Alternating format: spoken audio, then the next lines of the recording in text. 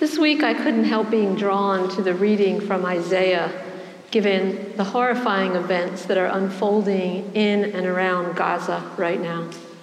Not just because of the obvious connection that both are about Israel and both are about peoples living in and fighting over the Holy Lands, but for the more universal and deeper connection that both bring to mind central issues and questions of our human existence. How do we make sense of the horrifying violence of our human nature? What can we do with our feelings of helplessness to stop it? Where do we find our hope?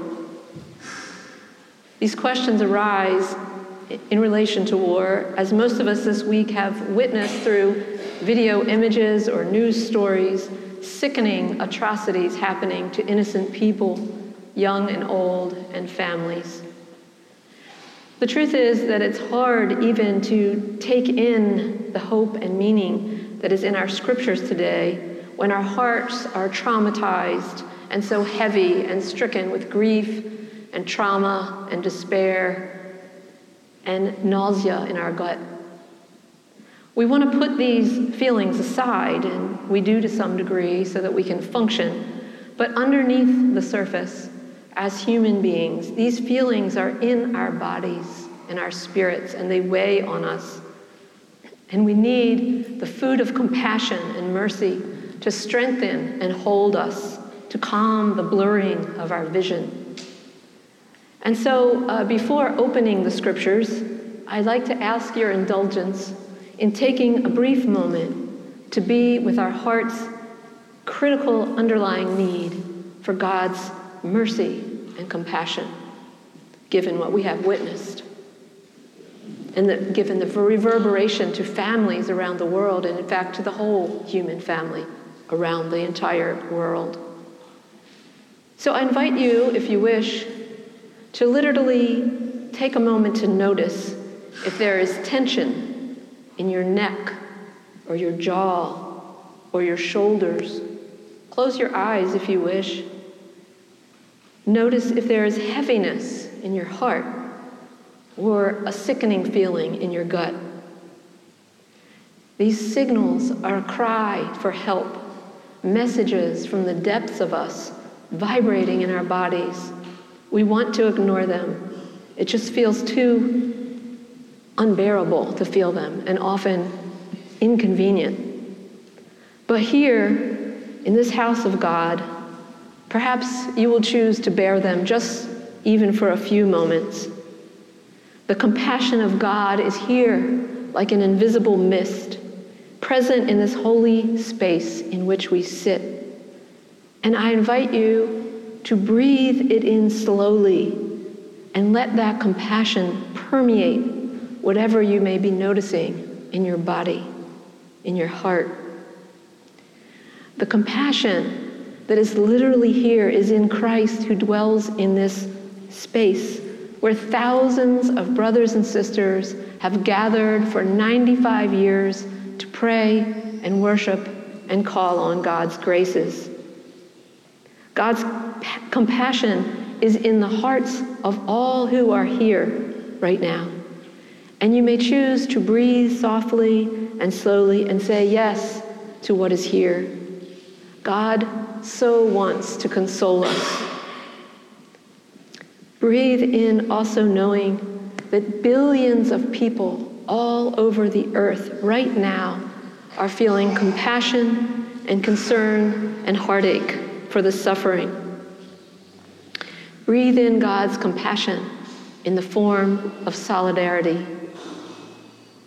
Breathe in the compassion out of love for those around you and in your life. Breathe in from your desire to be grounded in compassion for all. And also exhale slowly with the intention to release to God whatever you don't need to be holding right now.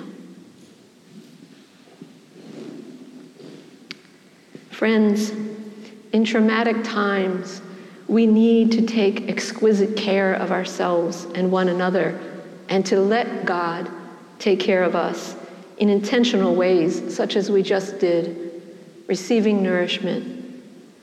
There are many places of hope and meaning in the beautiful scriptures we heard today, more than I can name in my time standing up here.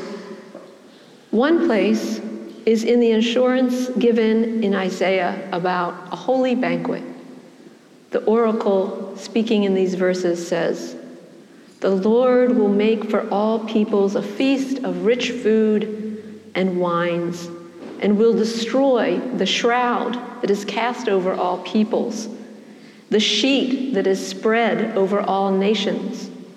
The Lord will swallow up death forever and will wipe away the tears of all faces, and the Lord will take away the disgrace of people all over the earth."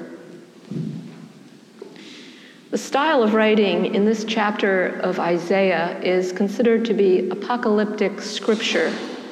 Now today, many people relate to apocalyptic writing as all about the end times, which is a common theme of apocalyptic scripture, but it's much, much more to that. It's a very particular, complex, often mind-bending and mystical form of scriptural writing that conveys deep and wide wisdom. And one quality of it is that it often urges people, as in the lines I just read from Isaiah, to trust that all things in the end will be set right by God, beyond our understanding. The word apocalyptic comes from the Greek word revelation, meaning unveiling things that are not known, unveiling things that we cannot see without revelation. And so, says this passage in Isaiah, a feast of rich food with wine. Does that sound familiar? This connection speaks to another significant aspect of apocalyptic scripture in that it continues out of the Jewish tradition and into Christianity. There is apocalyptic scripture in both testaments. In the New Testament, such as in Revelation or the story of the sheep and the goats. This forms a crucial bridge between the testaments, and understanding this helps us to see our scripture with more clarity and depth. Apocalyptic scripture has been called an intellectual matrix of early Christian meaning making. A German Lutheran theologian named Ernst Casimir called apocalyptic scripture the mother of Christian theology. And so, a feast. Also the topic of the parable Jesus told in our scriptures today, the third of 3 parables in a row, in fact, that emphasize in dramatic language the immense consequences of our choices. Our choices to become what the gift of our creation gives us to be or not. What can we do in our sense of helplessness to the horrific atrocities in war? We can turn toward this fullness of being that God is offering to us and open to ourselves as creatures in the image of the divine.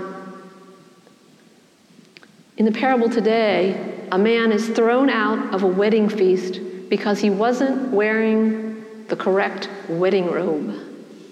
Now, isn't that a little bit elitist and superficial? No, maybe not.